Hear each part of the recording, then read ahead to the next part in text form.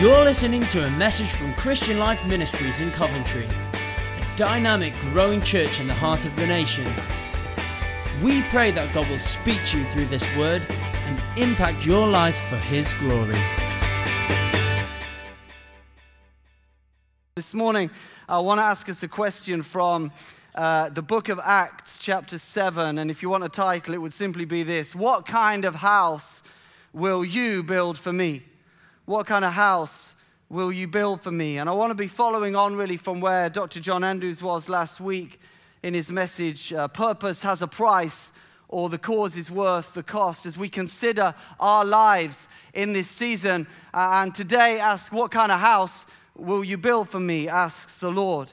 Now, I don't know if ever any of you have been involved in the building of a house. I know there are some in our midst who are involved in construction. Anthony Legate, he's retired now, he's near the back, and he's keeping his head down. But he used to run a construction company, and his company physically built the previous church building. And such is the grace of Anthony that when they knocked it down, he still continued to be a worshiper here. But like, he knows how to build a house. Probably hasn't done it for a bit. Rich Williams, who's somewhere in our service, who was the goalie yesterday, and Rich is a manager in construction, but he was actually physically involved in the building of this building, which was really handy recently because we had to knock a wall down on our top floor to make more office space, and we phoned Rich and said, well, can you remember, was the floor screeded before the wall went in? And he could remember, so it helped us with our planning. And so he knows how to build a house. There are others, maybe you've been involved in building a house. I had an aspiration in my 20s to build a house. I remember looking for plots of land for auction, and I think those days are past. Esther will be very relieved, but like I would love to have done that. And some of you, I don't think I'm going to do that now, but some of you might want to do that, might be interested in grand designs or that sort of thing. Just give me a wave if you like that idea. Kind of like to be involved in that. I think it's quite an exciting idea. There's something that God has put within us. We're made in the image and likeness of God, right? And Jesus says, I will build my church. God is a creator. God is a builder. He's building his church. And we're made in the image and likeness of God. And all of the creatures in creation, they might produce basic shelter. They might produce a home base. But nothing else in creation builds like we build. We build organizations. We build businesses. We build cities. We organize, we administrate, we communicate, we handle complexity. I think there's something within us as a desire to build. Some of us, we might not build a house, but maybe if you're my generation, you built with Lego. Maybe if you're the next generation, you build on Minecraft. I'm told that to be good in Fortnite, you have to learn how to build. And so there's something within us that actually delights to build, and I believe God has wired us that we should build. It's like we're hardwired at birth to build. I don't know, maybe you've been to the beach, been to the seaside and built. Who's ever built a sandcastle? We think there's a picture on the screen of like this. Like that's a serious sandcastle, right? So, and we were at the seaside, and we happened to rock up at a beach on a day that it was like an annual sandcastle competition. I mean, it blew my mind. Like, I've turned out a pot, but there were people there. They had spray cans to keep it moist, and they had equipment, like proper massive shovels, and then knives, and for the finery. And I mean, it's an art form. There's something within us, I think, that delights to build.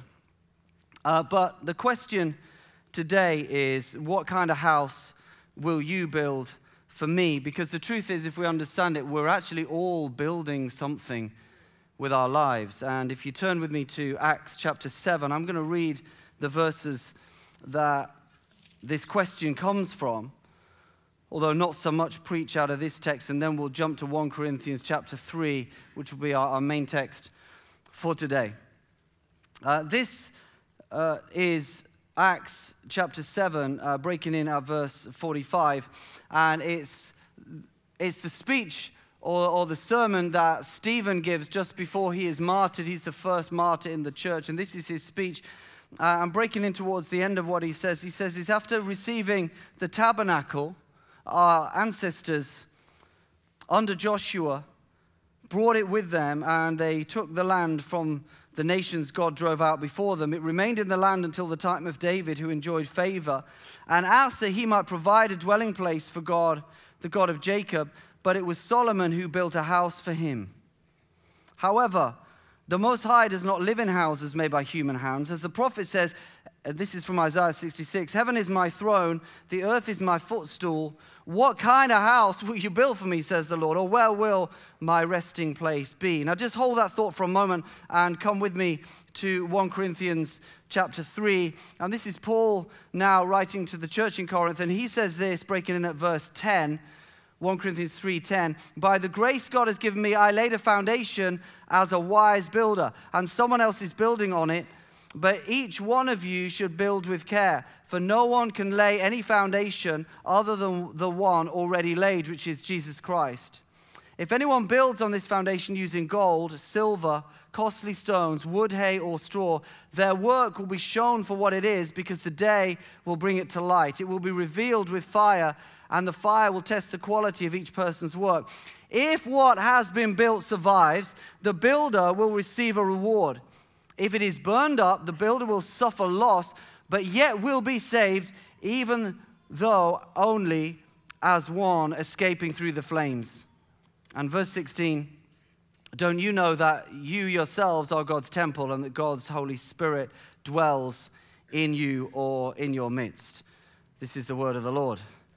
Thanks be to God. We've got two passages here. The first passage in Acts 7, Stephen is preaching and he's really unpacking Israel's history, but when he comes into land, he says, you know, look, David had this desire in his heart to build a temple. God had been in a tabernacle, and David said, like, in my heart, here I am living in a palace. I want to build something for God. His heart was right, and yet, actually, God said, it's not your generation, it's the next generation to build it. And yet, God says, and this is what Stephen says, really, you know, God's really saying, thank you, but what sort of house do I need? I made the heavens and the earth. The heavens are my throne, and the earth is my footstool. So if we think about that, it's hard to visualize that, but if we think that the earth is his footstool, then to build a building, it's kind of inadequate, isn't it? And this is the word. So, and yet, when we come to 1 Corinthians 3, Paul is saying, I laid a foundation as an expert builder. Paul was the founding father of the church. He'd gone there on his second missionary journey, and he birthed the church. He took the gospel and he birthed the church there in Corinth. Now he's obviously not there because he's writing, and he said, I laid a foundation as an expert builder, or a wise builder, an expert builder, some of the translations. He said, under my apostolic input, a foundation was laid, which is Jesus Christ, and the church was built, but someone else is now building on it. In the immediate context, he's actually speaking about the teachers that are there at the time. But he goes on to say that people are building differently, and what they build will be judged on the day, capital D, day of judgment. And what we come to see here is actually, although the immediate context is the leaders and the teachers in that place that are building doctrine and leadership and organization on his foundation, there is something that should be a wake-up call to all of us that says there is a day, capital D, that will reveal the work of our lives. That actually we are all building. That we are building with our lives. That final verse, do we not know we are temples of the Holy Spirit? Let's not think that is merely talking about the body. Now, yes, does the Holy Spirit come and dwell within us? Yes, he does. But the temple that I am is also the temple that I am building, which is not so much my body, it is my life. And the analogy comes that I might be building in what will be seen to be as gold, silver, and costly stones, but at the same time I could be building in wood, hay, straw, and the fire, when I stand before him, will burn and test that. And if what I have built with my life is burned up, the Bible says I will suffer loss, I will be saved. If my foundation is Jesus, I hope we get this today. We've been singing about this, the first front end of our meeting. We are saved by Christ alone and his grace. And if on the basis of Christ I were to build with wood, hay, straw, although the challenge is if I'm truly in Christ, I will be transformed and do more than that. But if I were to, I would be saved, the Bible says, but as one escaping through the flames. I'll get burned on the way and I'll get singed on the backside on my way. I'll get in by the grace of Jesus. But if my life and the decisions that I make and how I live and how I invest my life is considered to be gold, silver, costly stones, then the fire will test it and it will stand and I will receive my reward. And so on the context of 1 Corinthians 3, the question in Acts 7 of what kind of house will you build for me, which is kind of rhetorical, actually comes home. I hope that makes sense. And so my question to us today is, what kind of house will we build for him? We come to see that how we live, what we do, the priorities of our lives, the choices we make, the things we invest in, the values that we hold to, the passions we pursue, they constitute how and what we are building.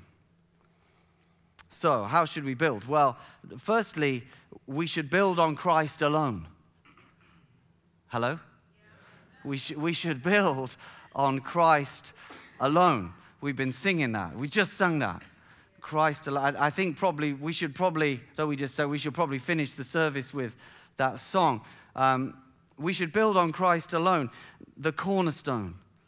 The song, this Hillsong song that's gone around the world in the last few years, is actually based on the old hymn that's coming up for 200 years old. On Christ, the solid rock I stand, all other ground is sinking sand. It's all about Jesus. The early church, it was all about Jesus. Peter stands up on the day of Pentecost and preaches, and he says, let all Israel hear this. This Jesus, let's say this Jesus. I love this. He says, let Israel hear this. This Jesus, whom you crucified, God has made both Lord and Christ. And he goes on to say, repent and be baptized, every one of you, in the name of Jesus. And Jesus is put absolute center stage.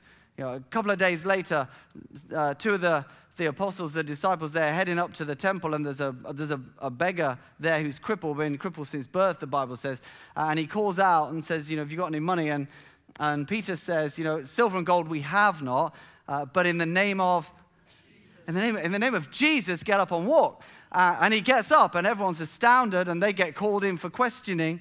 And it's really amazing, their response, because they really upset the authorities. But then he says this, it is by the name of Jesus, whom you crucified, but God raised, that this man now stands healed. Jesus is the stone that you builders rejected. He's become the cornerstone. Now, the cornerstone is the chief foundation. If you lay a foundation, in old buildings, now you see it. We sometimes see on a building site, you see it dug out. They'll dug out and they'll pour concrete in. But in the old days, you had to prepare a foundation to build upon. But you laid a first stone, the first corner of which the foundation was laid. If you didn't get the cornerstone right, you didn't get everything else right. And so the foundation is built off the cornerstone. He says, Jesus, this one you rejected has become the cornerstone. Salvation is found in no one else. There is no name under heaven given to mankind other than this by which we must be saved. And this is what Paul's saying. I laid a foundation as an expert builder. The foundation, he says, is Jesus Christ. We've just read that. The foundation of our lives. How should I build? I have to build my life on Jesus. If I'm not building my life on Jesus, anything else I'm going to say today is irrelevant. I have to start on Jesus. If my foundation's out of whack, everything's out of whack.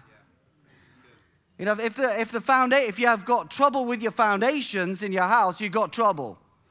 Because everything that's built on it will start to move. You have subsidence, you have cracks, you might have to underpin, you might have to correct what's going on there. It's a serious issue if you've got foundations issue. It's a serious issue for us if we've got a foundational issue. The only way Jesus can be my cornerstone, can be my foundation, is firstly that I understand that he died for me and I accept his grace.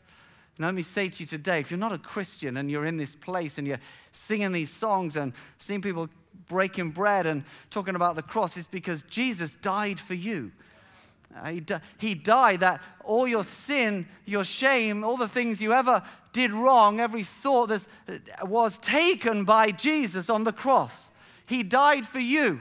You might think, I'm too bad for that. Let me tell you, you are not too bad for that. He took everything And when we come and we accept that message and we say sorry and we receive his forgiveness, and then we put a foundation in our lives. We make a decision to follow him, to make him Savior, but also Lord. We put a foundation in our lives. That's step one. Now today, if you've never done that, can I urge you, come at the end and let some of us pray with you to receive Jesus as your Lord and Savior. But also, I then have to shape my life in response to that. And in that way, I allow a foundation to be laid in my life, where his ways become my ways. It's part of the laying of a foundation in my life, in my world. I remember, thanks be to God, he continues to be at work in me.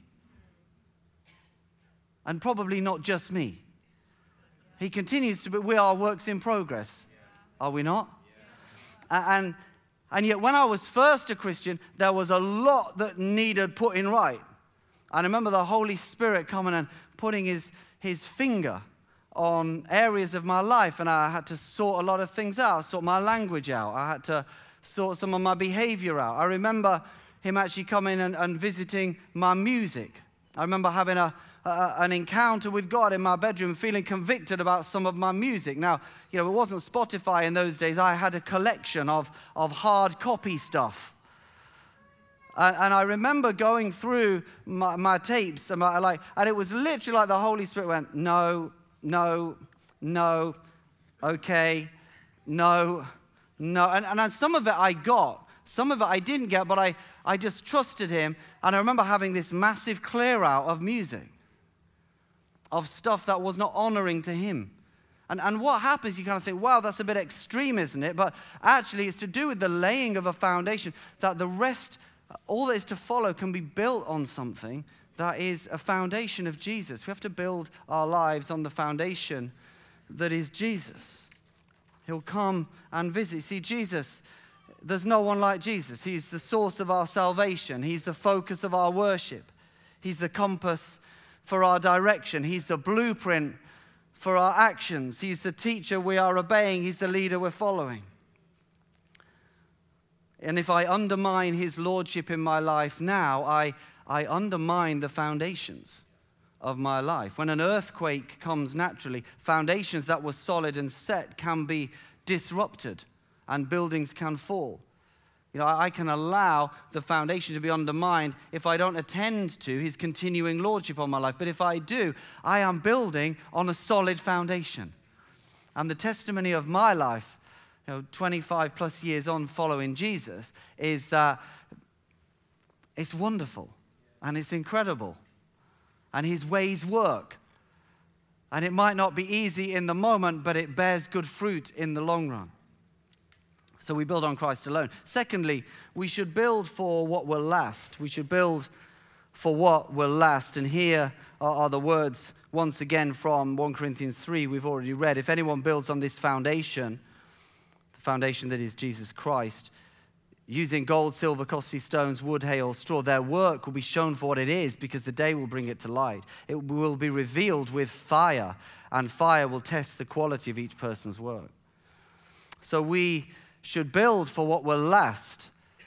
And this is by no means exhaustive, but I think there are some things we should consider. Firstly, we should consider our walk. Our walk. What I mean by that is our walk with God. We should consider our walk with God, because if we get this right, we'll understand that we will only ever build something that honors him, that will truly stand the test of the fire, when we allow him to build something in us and through us. There's a paradox here, that we're called to build something and make some choices, and yet we are also called to walk it with him, so he helps us to make those right choices, and our building is silver and gold. We're not left alone to work it out and then get judged. We're brought into relationship to walk with him, that he would help us to build well. His plan in our lives, his purpose for us, his prompting. Jesus in John 15, remain in me, that I remain in you, because no branch can bear fruit by itself. It must remain in the vine. He says, I am the vine. Neither can you bear fruit unless you remain in me. If I remain in you and you remain in me, you will bear much fruit.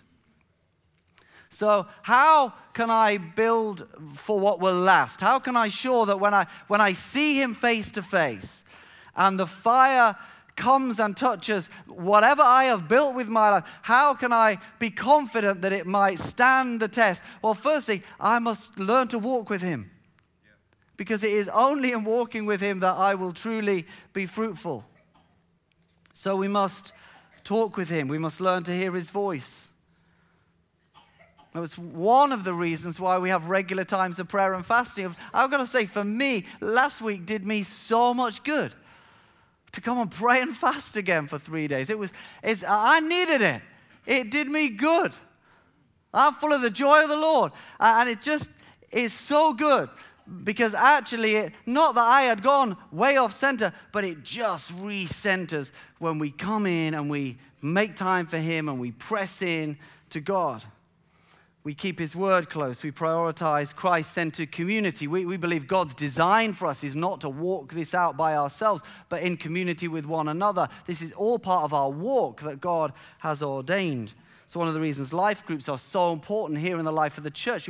This isn't so we have a good relationship with God and separately we have friendships. It's that in Christ-centered community with one another, we might be helped in our walk with him, that we might build lives that are silver and gold, that we might be kingdom bringers in our world.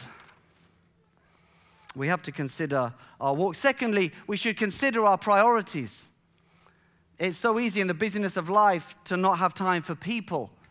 But as I consider what can be silver and gold, what can be costly stones to God, what matters to him who has everything, whose throne is heaven where the streets are paved with gold. You know what? He's not looking for actual silver and gold. What possibly can be treasure to him if not people? Hello? I am at a loss to think what it is if it's not people. Now, I do believe that our relationship with him matters deeply to him, that our worship, but there's a component where what should I be investing in? Well, I have to consider my priorities, and people have to be part of that. His children. People are his children. And so when we care for one another, when we love one another, when we stand with one another, when we strengthen, when we put ourselves out to be a brother, to be a sister to somebody, or when we reach out to someone who is lost and outside of the love of God, is that not silver and gold? I believe it is. You know, we were with our life group leaders recently on an evening, and we were talking a bit about this, the importance of life groups, because people are God's treasure. And I was telling the story that some of you will have heard before when our daughter Anna Grace was little. She was preschool. She was just turned 3, I think. And the 2 boys were at primary school. And one day, it was a day off for us, and we went on foot. It was about a 20-minute walk or so. We walked to school with Anna. And we've got the boys, and we walked home. As soon as we got home, Sam remembered that he'd left something at school. So I said, we'll go and get it before the caretaker locks up. So we jumped in the car and we went. And Anna Grace heard it, she wanted me. And without telling Esther, she decided that she'd catch us up. She didn't realize, though, that we'd gone in the car. And so she started walking back to school, barefoot with blanket in hand. And when I got home, Esther was going, we've lost Anna. And I'm going, don't be stupid. It's like, so she'll be here somewhere. And it's like, nothing ever happened where we lived. Long story short, literally we had lost her. And I'm running around my street like shouting. I lost all dignity. Anna Grace. And we phoned the police.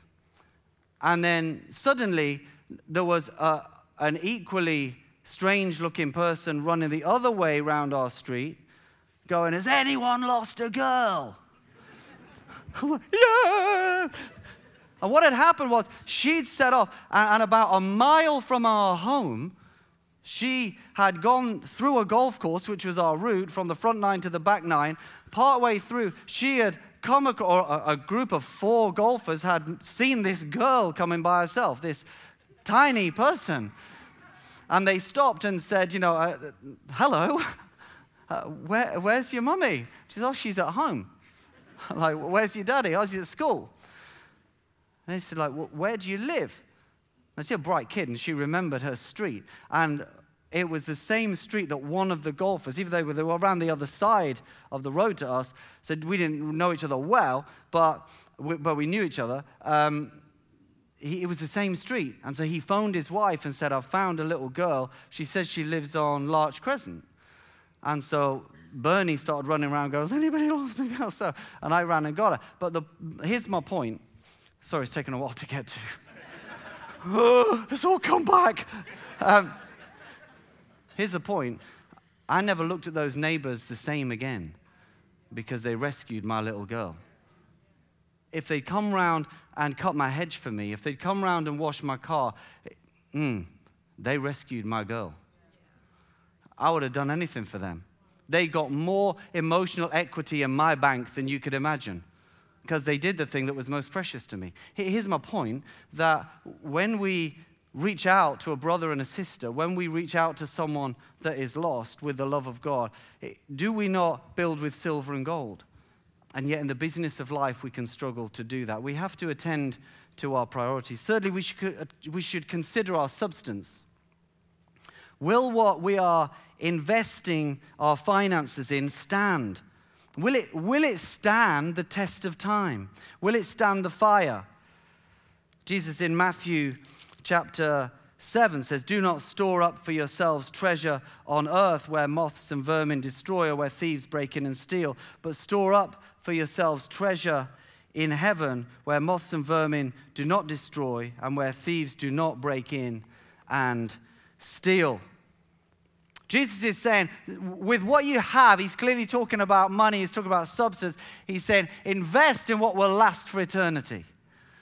And we have to consider this, along with our priorities, along with our walk, along with some other things, that we have to consider this.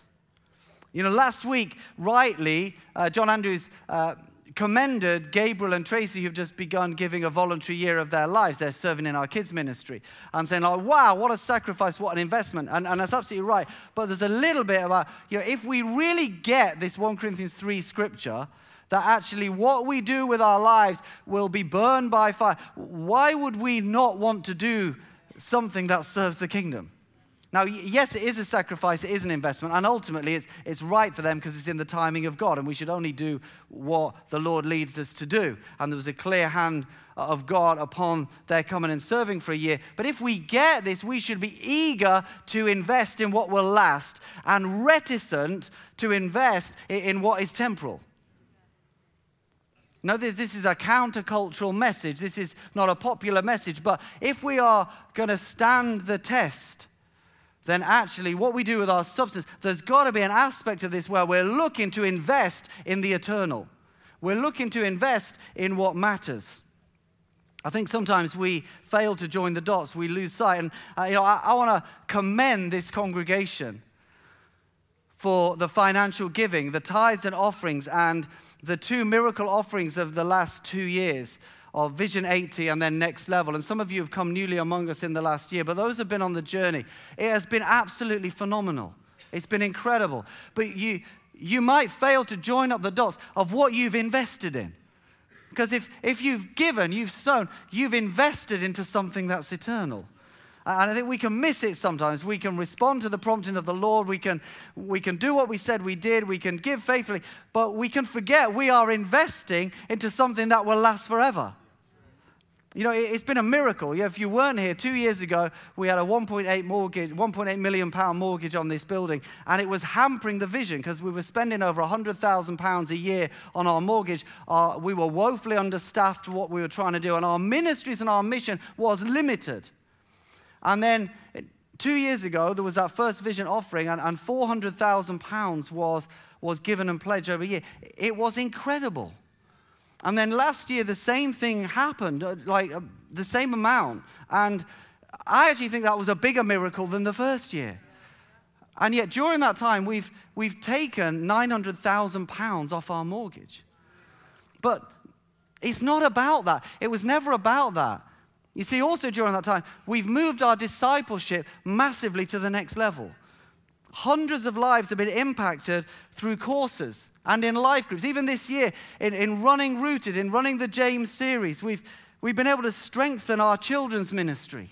We've been able to strengthen our youth work. Some of the changes that are coming in this season, it's a potential massive step change for our young people. I'm so excited about what's going to flow out.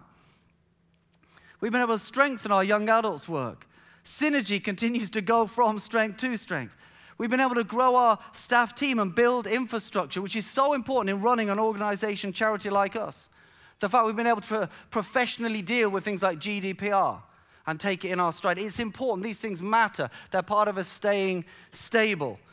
It's enabled Esther and myself to continue, by the grace of God, to play a key role in the city among leaders and galvanize the church to pray together and to do mission together. As Esther heads up chairs the Winter Night Shelter Project and is on the Hope Board, and I have the privilege of bringing City Praise and Prayer together. We've recently been able to take Steve Jones onto our staff, who would have come on earlier other than him out working the duties of his previous job. But it's a game changer because Steve is going to be fully in mobilizing us into mission through our missions projects. But also it's not just somebody that's able to do it. There's a call on his life. You know, he's been in meetings this week, connecting people. I said to him this week, you're a Barnabas. You're going to link people up. There's something on his life. It's a game changer, not just for us in CLM, for the city. And you know, this week coming, Esther and Steve have been invited up to Hope for Justice to do some strategic thinking about how churches partner with Hope for Justice, which is in the business of rescuing people out of human trafficking. We've been invited, and they're able to go. Why? Because we've got capacity for them to go. Now, 2 years ago, I said, I'm really sorry, thank you for the invitation. And so on and so on. This week, Stephen, a meeting about how the church can be involved in the city of culture in 2021. We've been able to release Luke at this time, not only into students, but into youth, but also into our student work.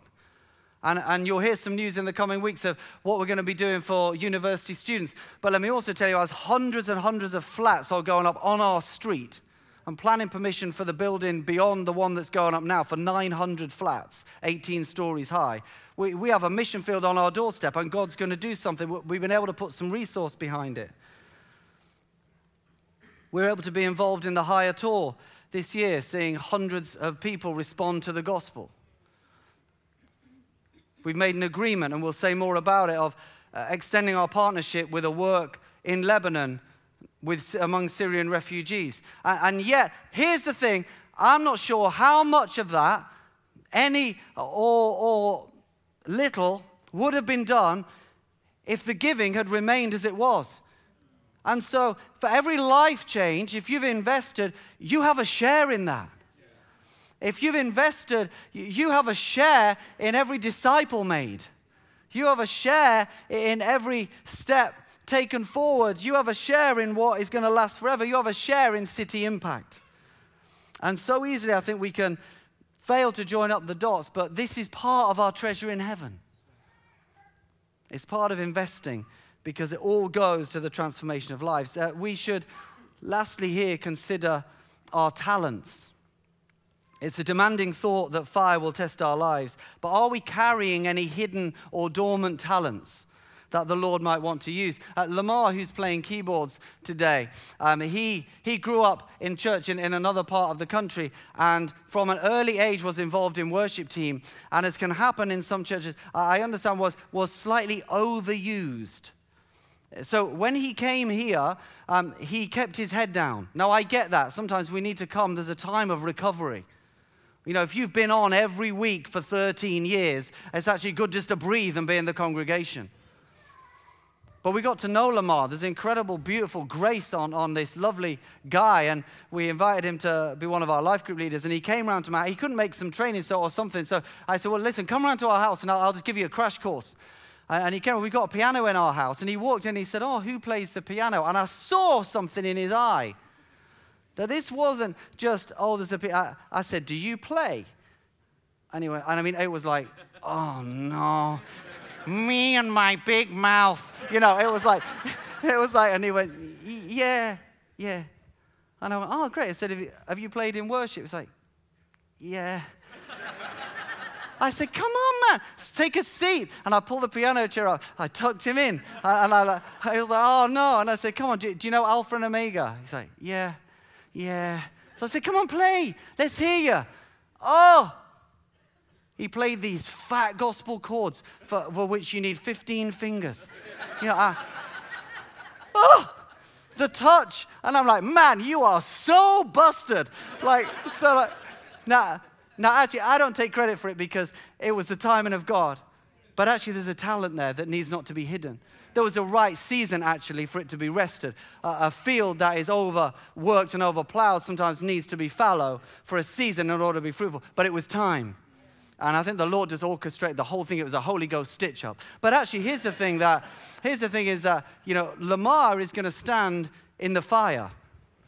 Sorry. Well, I'm not. We're all going to stand in the fire, my friend. You're going to stand in the fire and not to carry a talent that wasn't used, but to carry a talent where the Lord might say, every time you practice, every time you prepared, every time you prayed over that, every time you got in early, every time you served, every time you gave, every time you ushered people into my presence, it's silver and it's gold and it stands the test. I wonder, I don't know, are you carrying a talent? Maybe like, oh, well, I do that, I do that Monday to Friday. I don't want to, it's not all about serving in the house. A lot of what we do Monday to Friday, that is our silver and our gold. I 100% get that. But sometimes we can be reticent. Finally, we should build believing that we can't see it all. We should build believing that we can't see it all. This might not be my snappiest point ever, but there is something deeply significant here. You see, when we deal with the natural affairs of life, the best we can hope for is addition. You see, another rung on the career ladder, another ornament on the mantelpiece. We can add one, another family memory in the back, by the way, which are incredibly important to invest in. But we can only add. But when we deal with kingdom business, we enter the realm of multiplication. Because we enter the business of lives being transformed, and transformed lives transform lives. And transform lives transform lives. And it runs away from us. Jesus says the kingdom of heaven is like a seed. A seed falls to the ground, but when it springs up, it produces many seeds. Jesus said the kingdom of heaven is like yeast. You put it in, but then you have no control of it. It works through the whole batch. This is what happens when we enter kingdom domain. And we should be building by faith that some of what we're investing in we can't see and we won't see, because actually we're not intended to. The business of multiplication. Sometimes we can be so short-sighted. You might not know, but I am short-sighted. I'm wearing contact lenses. But I didn't realize I was short-sighted for quite a while, till it was quite bad. But I was in the days when I was in church, and the words came on the screen in my day using a contraption called an overhead projector. I don't know if you remember that. If anyone was ever involved, it was the most counterintuitive piece of kit ever did, because it was based on mirrors. So if you want to go forward, you had to pull it back and left and right. We also had a worship leader who had a penchant for putting a set down, but then not actually using those songs and going to another. I see that hand, brother. And some of us need ministry for this, because what happens is because then actually a new song comes up and they break in at the chorus and you kind of go, shout to the Lord, shout to the Lord. It's not shout. It's my Jesus. It's my Jesus, my Savior. Pull the M up. And it's not in the envelope, because it got filed with give thanks to the Lord, his love endures forever. And everyone in the room's looking over at the projector and come on, we need the words. But what happened was I was in worship, and I was so frustrated because they kept blurring the words. Like the words were, every week they were out of focus. And I knew you only had to turn the top of it. And I remember turning to someone and saying, what is wrong with this guy? Every week the words are out of focus. And he said, they're fine. I was like, they're not fine. They're blurred. And he said, they're sharp as you like. I said, no, they're not. They're out of focus. He said, mate, you're out of focus. And I went to the opticians and I discovered I was short-sighted. But the trouble is that some of us, we don't realize we're short-sighted because we're living our lives only in the immediate, and we're invited to enter into the glory of eternity, to invest our lives into something that will last forever. This is our silver and our gold, and I know time is gone and we're nearly done, but if you can stay with me one moment on this, this really captivated me recently. One scripture, just hold this if you can. This is from Hebrews 11. It's the chapter on faith, and the hallmark of faith, the heroes of the faith, but towards the end, it talks about there were others who were unnamed, and it says some faced jeers and flogging, even chains and imprisonment. They were put to death by stoning. They were sawed in two.